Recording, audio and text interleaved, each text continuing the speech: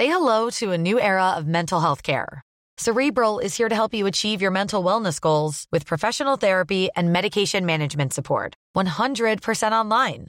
You'll experience the all-new Cerebral Way, an innovative approach to mental wellness designed around you. You'll get a personalized treatment plan from a therapist, prescriber, or both in a safe and judgment-free space. Your Cerebral therapist or prescriber will outline a customized plan with clear milestones along the way, so you can get to feeling your best. With Cerebral, you're not alone in your mental health journey. We're here to empower you to live a fulfilling life. So take that first step towards a brighter future and sign up today at Cerebral.com/podcast and use code ACAST to get 15% off your first month. Offer only valid on monthly plans. Other exclusions may apply. Offer ends July 31st, 2024. See site for details. As a person with a very deep voice, I'm hired all the time for advertising campaigns. But a deep voice doesn't sell B2B. And advertising on the wrong platform doesn't sell B2B either. That's why if you're a B2B marketer, you should use LinkedIn ads. LinkedIn has the targeting capabilities to help you reach the world's largest professional audience.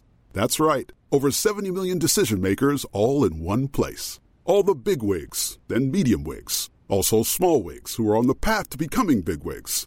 Okay, that's enough about wigs. LinkedIn ads allows you to focus on getting your B2B message to the right people. So, does that mean you should use ads on LinkedIn instead of hiring me, the man with the deepest voice in the world? Yes. Yes, it does. Get started today and see why LinkedIn is the place to be to be. We'll even give you a $100 credit on your next campaign. Go to linkedin.com/results to claim your credit. That's linkedin.com/results. Terms and conditions apply.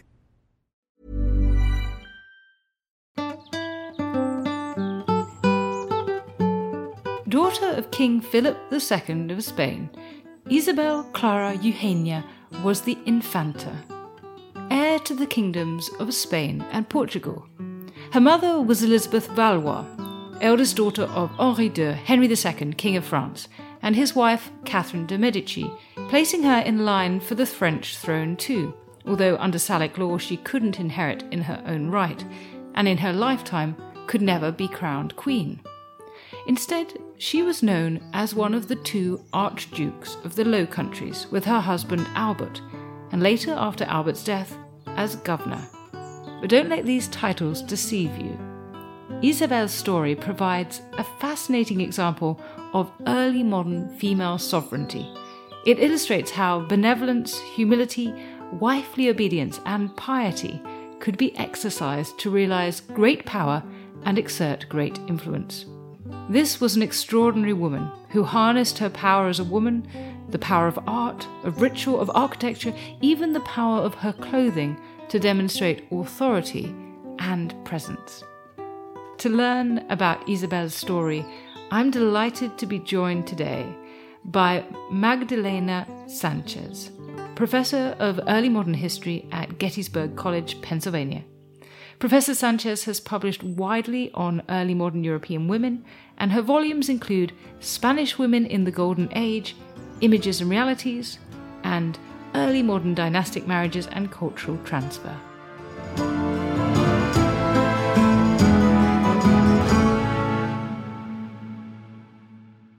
Professor Sanchez, thank you so much for joining me on Not Just the Tudors today to talk, I suppose, about a queen by any other name. And talking names, that's where we need to start. In English literature, the woman we're going to talk about is often known as Isabella Clara Eugenia. What should we call her? Well, thank you. It's a pleasure to be here. And I'd say that I prefer to use her Spanish name. Her Spanish name was Isabel Clara Eugenia, and that's what I think it's preferable to use. Isabella is an anglicized version of the term. She would not have called herself Isabella, so I think it's much better to use the name she would have used. Yes, I think that seems absolutely right. There's something slightly colonial about the way that English renames every other city and place and person in an English form. Okay, so Isabel it is. So I suppose it would be very good to learn about her biography to start with. And so she's born in 1566 and at the age of 2 is betrothed to Rudolf, who's the successor to Maximilian II, the Holy Roman Emperor. And this symbolises how significant she is in European power politics. But after this 20-year betrothal, because she's 2 when she gets engaged, Rudolf rejects her. What went wrong? And tell us about this situation. Well, I don't think it was ever actually a formal betrothal. I think that they talked about having her wed her cousin, Rudolf, and it was something that certainly Rudolf's mother, Empress Maria, who was Philip II's sister, very much wanted. And so that betrothal, that possible match, is talked about very much beginning in the early 1570s, but it was a betrothal that never actually was formalized in any way. And Rudolf in particular did not want to commit to marrying Isabel, so it was actually on both ends, they were a little bit unwilling to commit. And certainly for Philip II, Isabel was a real prize. He really felt as if he could negotiate a very advantageous marriage for her. He had issues with Rudolf, with his nephew Rudolf, for a variety of different reasons, questioned in part his religious faith.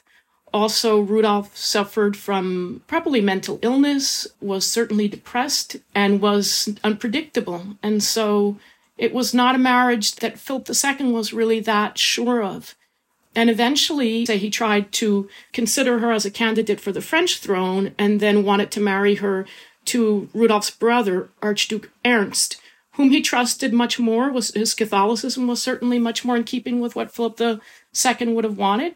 Then when Ernst died, he negotiated the marriage with Archduke Albert. So I would say that the betrothal with Rudolf, there was never firm commitment on either side. But certainly it shows the importance of her marriage. The eldest daughter of the most prominent king of Europe at that time, it was really a very important match. And you mentioned there the consideration about France. Because she was the daughter of Elizabeth Valois, when Henri III, the King of France, Henry III, was assassinated, there's very much this moment, isn't there, where Isabel is being kind of thrust onto the European stage. Some people think of her as the legitimate sovereign of France. Can you tell us what happened? Philip II negotiated with the estates of France to try to have them choose Isabel as the queen. Salic law would have prevented her from ruling formally, so she would have to be married and she would rule as a consort. But certainly Philip II thought that he could convince the French to choose his daughter and to allow this match. The estates didn't go for it for many different reasons, probably in large part because of the long-term animosity between France and Spain. And also what really happened was Henry of Navarre converted to Catholicism, and the Pope accepted that conversion, and then that was it. It became a non-issue. And there was no chance then of Isabel inheriting or being chosen as Queen of France. Yes, so he may or may not have said Paris was worth the mass. But it is interesting, isn't it, that between the ages of 20 and 30, I mean, even if the betrothal with Rudolf was not official, it is interesting that no other dynastic betrothal is set up in that kind of crucial decade for a woman in the late 16th century. How would you explain that? Well, first of all, I think Philip was really looking to try to negotiate the best marriage he could for his daughter. But secondly, I think, and perhaps more importantly, she was the heir to the throne. Philip had several sons by his fourth wife, Anne of Austria, and of those sons, only one survived, the future Philip III. And that Philip, as a prince, was really quite weak, physically weak, was ill often. And so it was unclear that Philip would actually live to inherit the throne. So I think Philip II was most probably thinking that there was a good chance that his daughter could potentially become Queen of Spain and be the sovereign. And so he kept her close for that possibility. I think historians have also shown that he was informally training her as well. So as a princess, not a prince, she was not formally trained. But indirectly, it's pretty clear that Philip passed certain state documents to her, that he informed her of decisions, that she was present at audiences, particularly audiences given by her younger brother, so that there's an informal training of Isabel at the court. And that might also have been part of the reason why Philip was reluctant to marry her off. I mean, there's also the other issue that he cared deeply for that daughter, but I think still that wouldn't have been enough to explain him not marrying her or negotiating a marriage for her. And I suppose thinking that it was possible that she would become Queen of Spain is very much in keeping with a Spanish tradition where you've got these strong characters in the past, Isabel of Castile, for example, who have been very dominant women on the stage of monarchy in Spain. And, there's a tradition there, isn't there? Certainly Philip II's sisters as well. His sister Juana de Austria, who was Queen of Portugal and then came back to serve as regent of Castile for several years. She was still present at the court, was very close to Philip's daughters and Philip's wife. There's also Empress Maria, Philip's other sister, who was the mother of these archdukes. She retired to Spain in the early 1580s, but she's, again, this very formidable woman at the court of Philip II and into the court of Philip III.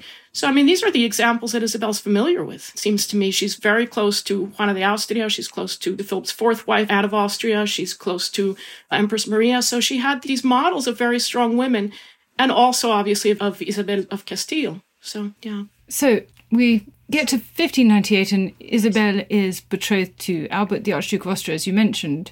And it's so interesting that her father names them to be co-sovereigns of the Netherlands once they're married. I suppose perhaps it might be worth telling our listeners what Philip had to do with the Netherlands and why he was ceding them to his daughter and son-in-law before we go any further. He had inherited the Netherlands as part of, when Charles V divided up his inheritance, he gave Philip, not only he was king of Spain, but he also gave him the Netherlands. So it's part of the inheritance, the Habsburg inheritance that he gets from his father.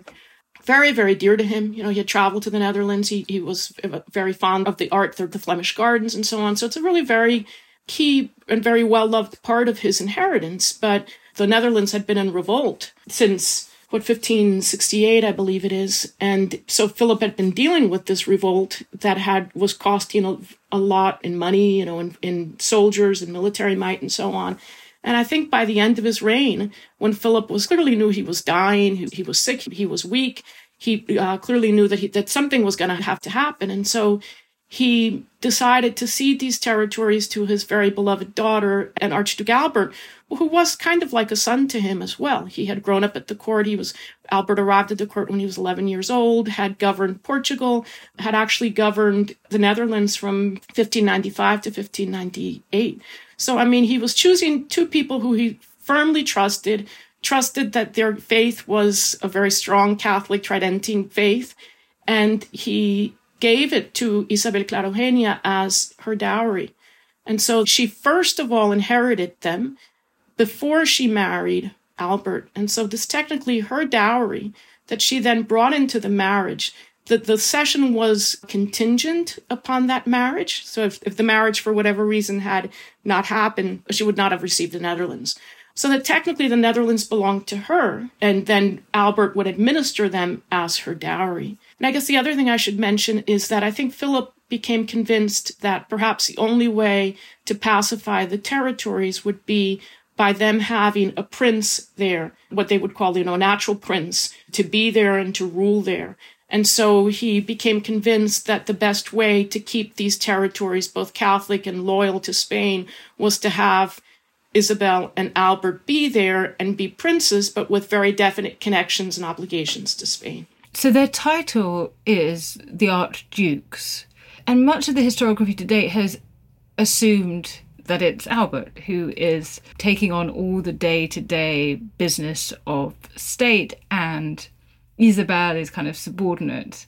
What do you make of that? Well, I think that's been the historical tradition, right? I think it's been the historical tradition to say that Albert was the one governing. And I think it's an image that Isabel certainly played into in her lifetime. She found it to be, in some respects, advantageous to play the sort of obedient wife who is submissive to the husband and who allows the husband to at least go to the Council of State meetings, do all the sort of official stuff of business. But there's a lot of evidence that she, in fact, was co-ruling with Albert, that that Albert would meet with her before going to council meetings. They'd look over papers together, that they would coordinate policy. And certainly when Albert was away, undoubtedly she also attended Council of State meetings and her signature appears in documents and so on. So, I think that's kind of, historians have bought into that myth. In some respects, Isabel also found it convenient to perpetuate that sort of myth of a submissive and obedient wife.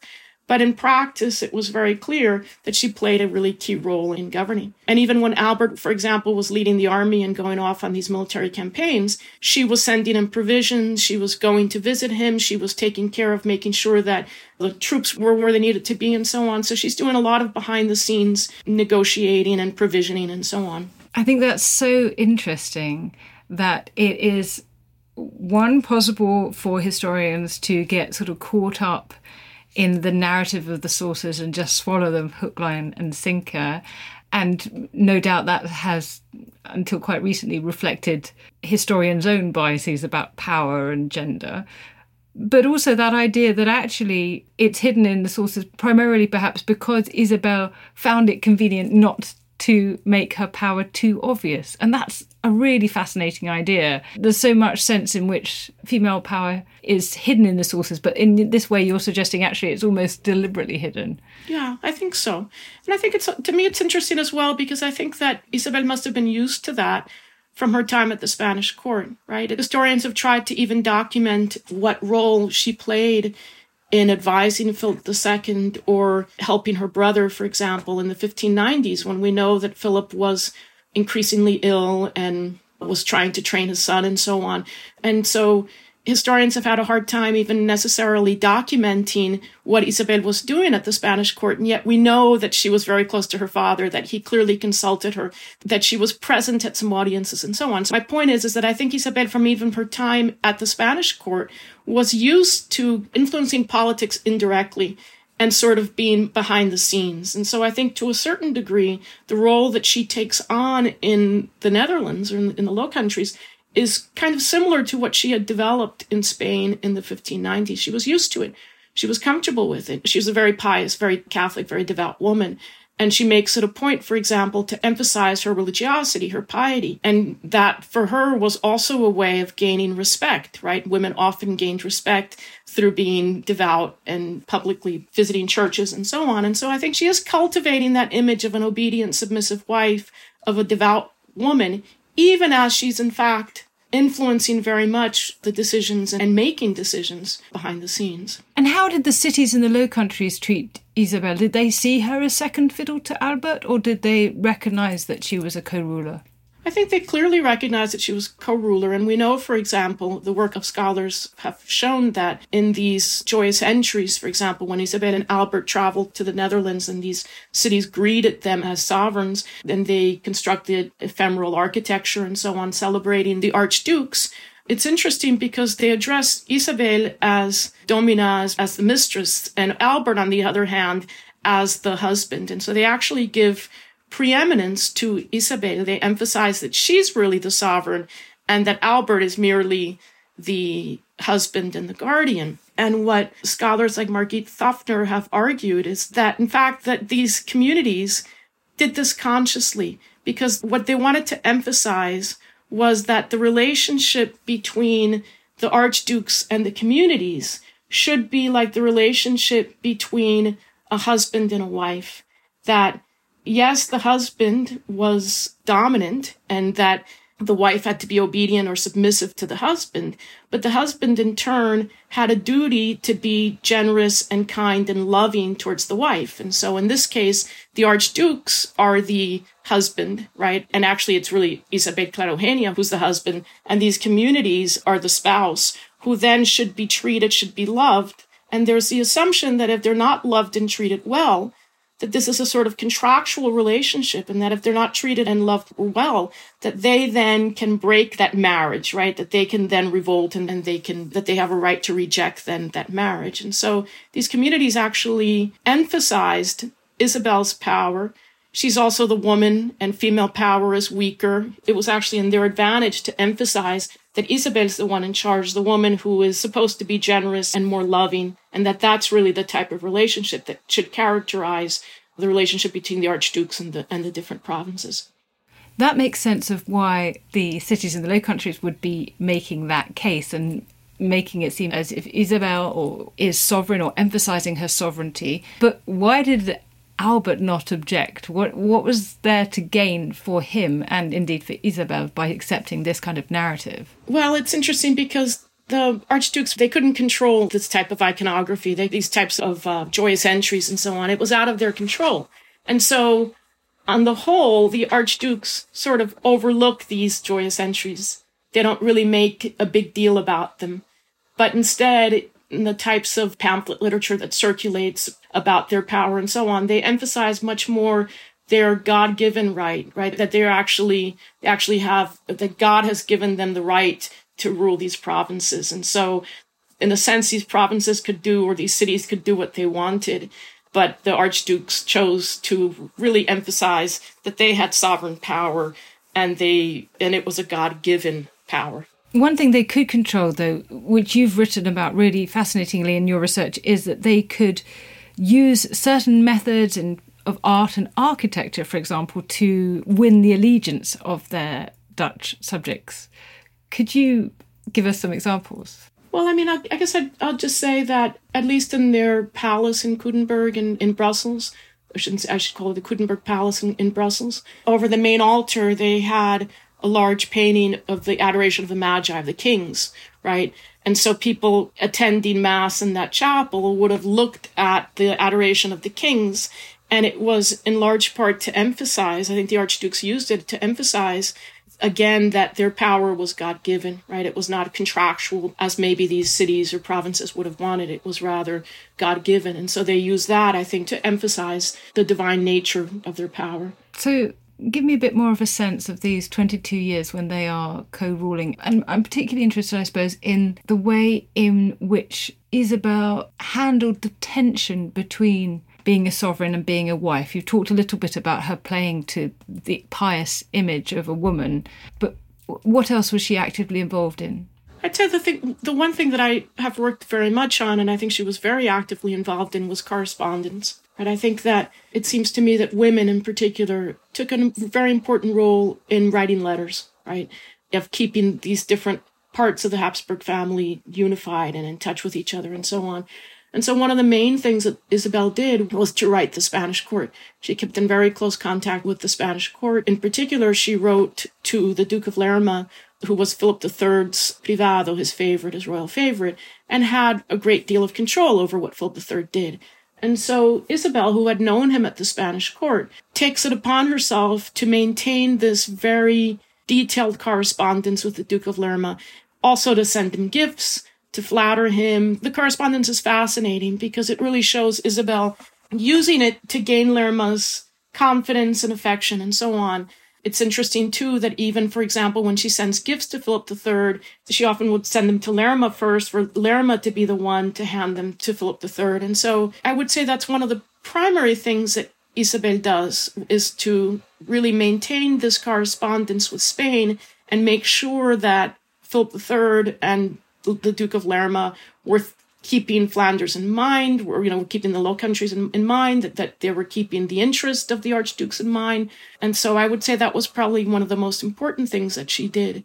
And it was, I think, agreed upon between her and Albert. Albert wrote the Duke of Lerma as well, and also obviously wrote Philip III. But it was agreed upon them, I think, that this would be one way that Isabel could make use of her family connections and her knowledge of the Spanish court to really negotiate informally for her and for Albert at the Spanish court.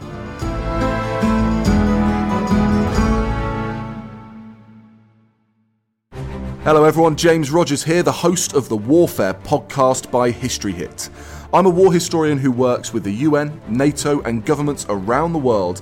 Twice a week, every week, we bring you the defining wars of history and learn about the history of emerging wars. The passengers and crew of 149 were trapped and delivered into the hands of Saddam Hussein. We hear from the veterans who served. Guards there would grab a machine gun and fire at us as we went over, and you could see the splinters flying in all directions. Through to world-leading historians providing context to understand current conflicts. Finland obviously couldn't join NATO, which makes the two Finnish leaders' statements about Finland deciding for itself whether it will join NATO. That makes those statements even more important. Subscribe to Warfare from History Hit on Apple, Spotify, or wherever you get your podcasts. And join us on the front lines of military history.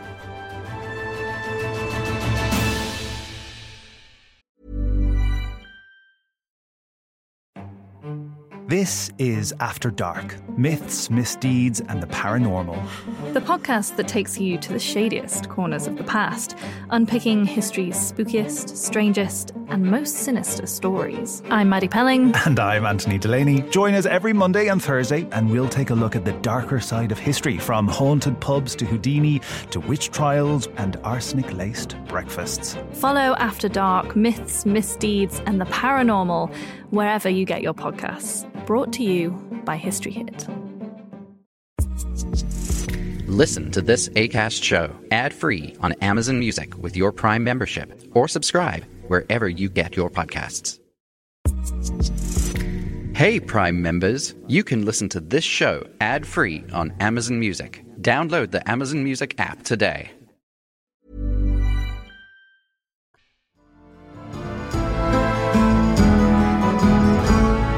It's interesting how powerful a political and diplomatic activity letter writing could be. That's such an important thing to remember. And what about the fact that Albert was often away on military campaigns? What was Isabel's role when he was at war? Well, she was making sure that he received finances for the campaign, also that provisions were there. And also, I'm sure that she was taking part in council meetings and so on. So in a sense, she was administering everything while he was gone. She also traveled to the battlefield to see him occasionally. And then Albert himself suffered from very serious gout and really went through some years in which he was incapacitated.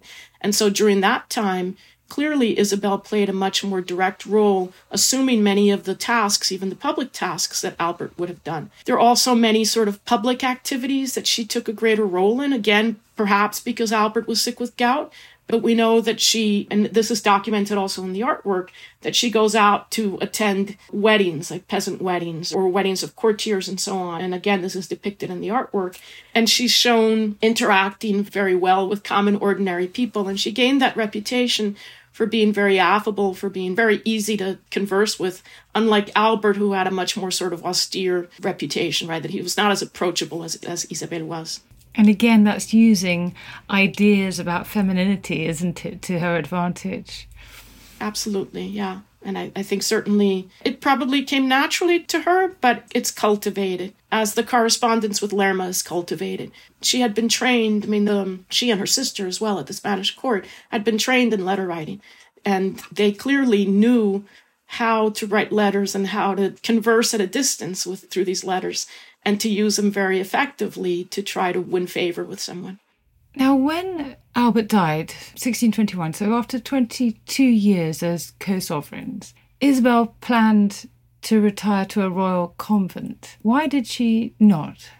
So that whole issue is really very interesting. I'd say that Albert dies in 1621, and I guess maybe I should backtrack for just a minute and say that when Philip II ceded the Netherlands to Isabel and to Albert, it was ceded with certain conditions. For example, a Spanish army was resident there, and Albert and Isabel could not declare war or sue for peace, for example, without the support of the Spanish king.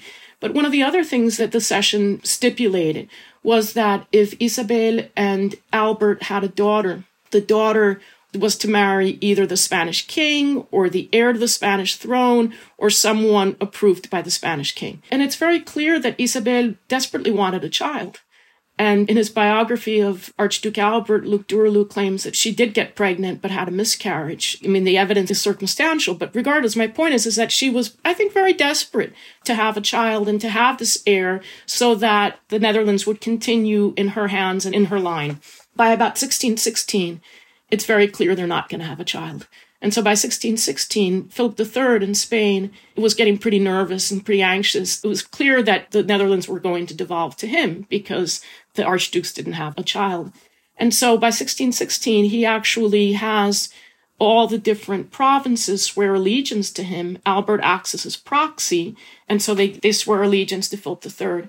And so when Albert died in 1621, my point is that it's a smooth transition, right? That the Netherlands, on the basis of the cession that it said if they have no heirs, the territories will devolve to Spain. Philip III, actually by that point it's Philip IV. Philip III died in early 1621. They devolved to Spain, And Isabel then chooses she wanted to return to the convent of the Descalzas Reales in Spain, convent that she was very familiar with. She had spent lots of time in. She spends, for example, when Philip II dies, she goes there to mourn. She knew the convent well and wanted to retire there. But Philip IV asks her to stay as governor. And she claims that the evidence is a little unclear, but she claims that she had promised Albert also to stay as governor. So was she really serious about returning to the Descalzas? Was that more of a ploy? It's a little bit unclear to me. But she chooses to stay as governor. Philip IV convinces her to stay as governor. And that's what she does until the end of her life. Several things are fascinating to me. It's fascinating that she adopts the garb of a Franciscan tertiary. She becomes a Franciscan tertiary.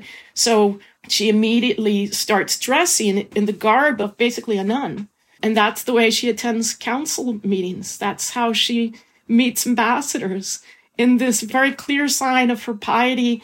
And also, Albert was buried in the garb of a Franciscan tertiary. And so in a sense, she's sporting his shroud, right? She's dressed, it's a connection with her husband. She's a widow. She's her piety and so on, but also she's wearing Albert's shroud, not literally. It's kind of a fascinating way that you have to think about what she was thinking. To me, it's a very conscious decision. Cordula von Weyhe has looked at that Franciscan garb. It still exists. And it's very well tailored. The bodice part is tied in the back in order to so that the bodice could be loosened or it could be tightened. But you need a servant to tighten that bodice. And so again, this is not the garb of just any ordinary Franciscan tertiary, right? It's this ruling woman.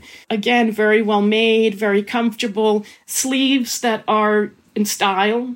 So again, she's adopting all this outward signs of piety and devotion, and devotion even to her husband, but it's all in a courtly fashion. That's just so fascinating. I mean, there's so much of what you said there that's just brilliant. Obviously, at this point in time, the personal is political, and you're absolutely right to point to the sort of great tragedy of her life, which is that she doesn't have children and the consequences politically for that. But also these decisions to use her piety in these political ways, and that wonderful analysis you've just given us of dress is fascinating. And I suppose what we're contending with here is that she's no longer Archduke. She's now a governor, which is sort of demotion, but she has more power perhaps than she's ever had before. And she's got to present that in some way that is acceptable to those who are encountering her. Yeah, absolutely. And in a sense, she does have more official power because she's no longer sovereign. She can't stay behind the scenes anymore, right? She even gains the title of Captain General, which Albert had. So she's technically supposed to be at the front of the army. Again, obviously, it's only figuratively, right? She works very closely with her main general, Ambrogio Spinola. But still, technically, she's the one who's Captain General of the army. So she can decide what she does and, decide what happens. But she clearly recognizes that to make her rule, in a sense, more palatable, it helps to be dressed as a widow, as a Franciscan tertiary, and so on. So yeah, I was also going to add that the court in Spain debates the powers given to her, and they actually end up giving her greater powers as governor than previous governors had, both to show their support and respect for her. But I think also several members of the court recognize that if she felt her powers were too curtailed, that she would step down and just retreat to the convent. So, I mean, she's playing a very careful game here, it seems to me.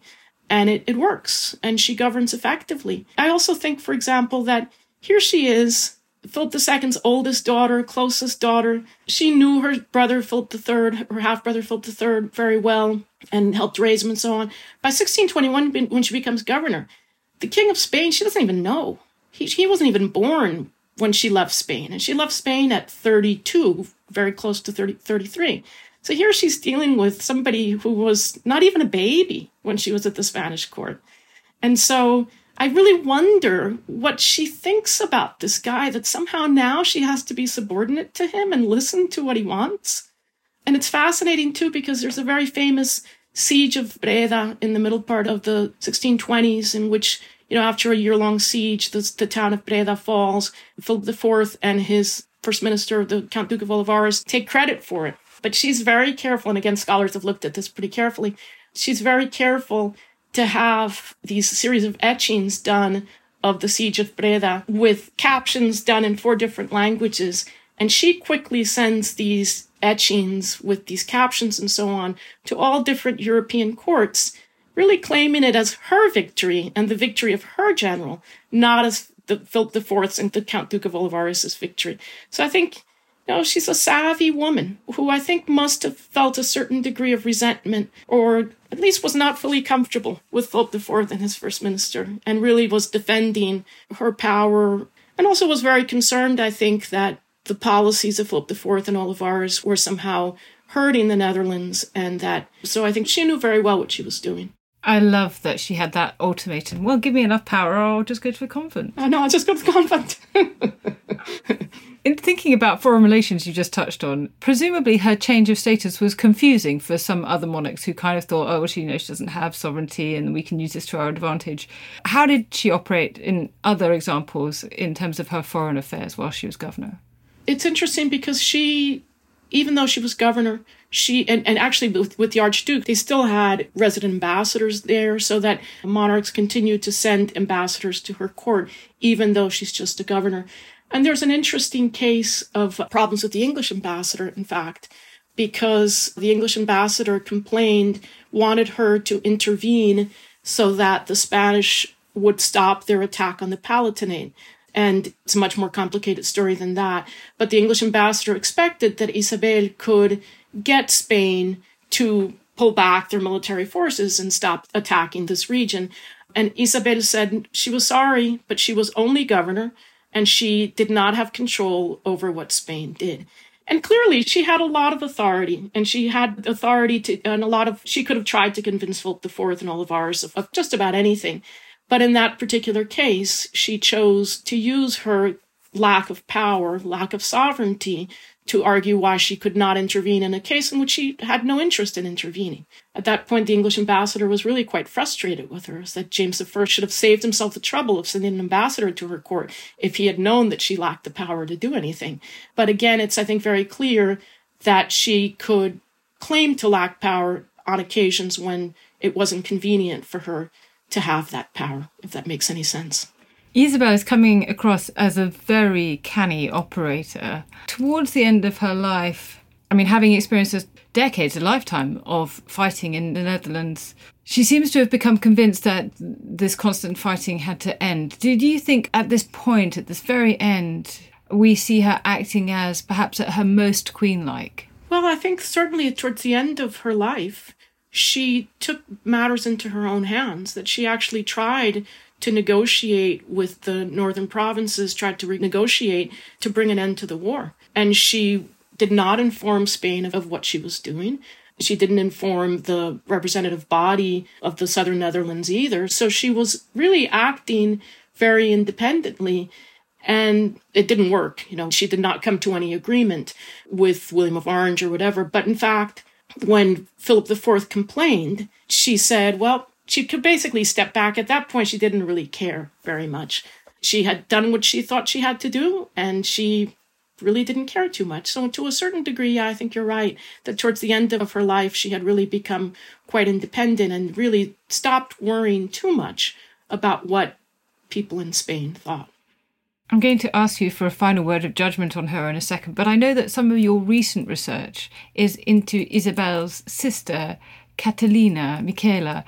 Could you tell us a bit about her and the work that you've done on her? Yeah, my work now is really completely on Catalina Michaela, who's the younger sister of Isabel by 1 year, and she married the Duke of Savoy in 1585. They're fascinating sisters. They really are fascinating sisters. In very different lives, because Catalina married at the age of 17 and had 10 children. And I think really developed a very close, almost amorous relationship with her husband. Whereas I think the marriage between Isabel and Albert, I wonder about the amorous quality. Albert was 7 years older, but Albert was 11 when he reached the Spanish court. Isabel was 4. So yeah, there's like 7 years difference between them. Grew up as cousins. So I really doubt whether that was really, it was very definitely a partnership, but I really doubt that it was an amorous marriage. Whereas with Catalina, I think it is very clearly an amorous marriage. And again, unlike Isabel, who's often behind the scenes, Catalina governs. Her husband leaves her as his lieutenant when he goes off on these military campaigns beginning in 1588 and continuing until her death in 1597. And what's also fascinating to me is that Catalina is governing. She's doing all the things that Isabel did, right? She's serving as basically as her husband's quartermaster, providing all the things that he needs and so on, taking care of everything at home, even as she gives birth to all these children. She's pregnant, she's giving birth. I have evidence that really she's returning to all of her administrative work and political work a day or two after giving birth. So, I mean, it's kind of she's an amazing woman. I think Isabel and Albert must have written to each other, but as far as I know, those letters have not survived. We have the letters of Caterina Micaela and her husband. So their relationship is really very well documented. And so that also allows us insight into the life of Caterina Micaela, of this younger sister of Isabel, her relationship with her husband, her very clear participation in government, and a whole range of other things. She comments, for example, she and her husband comment about Isabel and how difficult Isabel's life was at the Spanish court in the last few years. So in other words, I think probably that type of documentation would have existed between Albert and Isabel Clara Eugenia, but we don't have it. For me, that's a really fascinating comparison, a fascinating case to study. And she's completely unknown. You know, some people have heard of Isabel Clara Eugenia. Hardly anyone has heard of Catalina. So it's a fascinating case. And so interesting that she was going back to work so quickly after childbirth, because that was so unusual at this time when you had to go through quite often churching ceremonies, and that the whole period of lying in could be one that takes you away from the political sphere. But Catalina Micaela is not accepting that at all. No, she's still doing business in her bedroom, yeah. Before she's still, the lying in or whatever, she's continuing all different types of activities, yeah. She didn't have the luxury, in a sense, to take time off. Now, it's interesting because Catalina Micaela was Duchess of Savoy, and we've talked about Isabel's titles as Archduke and as Governor. We're obviously here in the UK marking the Platinum Jubilee celebrations of Queen Elizabeth II. Would you consider Isabel to have been a queen by any other name? And if you do think so, what do you think that tells us about the nature of female sovereignty in this period? Well, I think she certainly was queen by any other name. I should add that Albert sought to gain the title of King and Queen of Burgundy, which he never gained. But yeah, I would say she was a queen by any other name.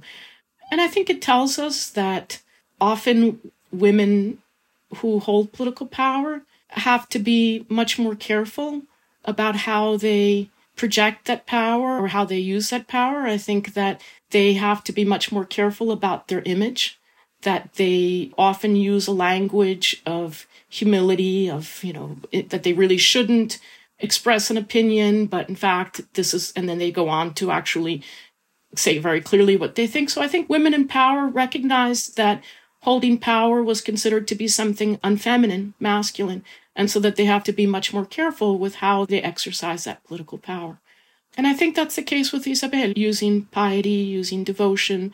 I think she was conscious of making sure that she didn't offend her people and that she had to be much more careful about exercising political power. I think also that female rulers or people like Isabel recognize that often they need to exercise power indirectly through others, and that therefore that's more palatable to people. That's not to say that they didn't actually have power, but they choose to exercise it indirectly. In this case, Isabel through Albert, right? Or they choose to couch it in certain ways to make it more palatable to their audience. And then they actually rule very effectively. Thank you for such a fascinating introduction to this woman who seems to have been such an important and powerful operator, and yet whose fame is not that great in Anglophone circles. And so it's really lovely to have a chance to talk about her, and indeed briefly her sister. Thank you so much. No, thank you very much. It's a pleasure talking with you. And thank you so much for listening to Not Just the Tudors. Take a moment, if you would, to rate the podcast wherever you listen to it, including on Spotify. It really helps new listeners find the show, and we want to spread the Tudor and not just the Tudor love. And you can also have your additional weekly booster jab with our Tudor Tuesday newsletter, with news of History Hit's best podcasts, articles, and films. Find out more at historyhit.com.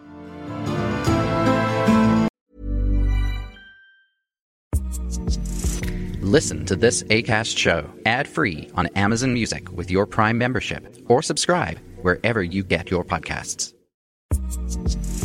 Listen to this Acast show ad-free on Amazon Music with your Prime membership, or subscribe wherever you get your podcasts. History is full of extraordinary people, the Tudors being just a handful. In my latest film on History Hit, we meet Bess of Hardwick and go inside the incredible house that she built, a house that defines the elegance and grandeur of the Elizabethan age, a house fit for a woman who climbed to the top of the Tudor social ladder. To find out more about the life of Bess and many more fascinating figures from the past, sign up via the link in the description with the code TUDORS for an exclusive discount.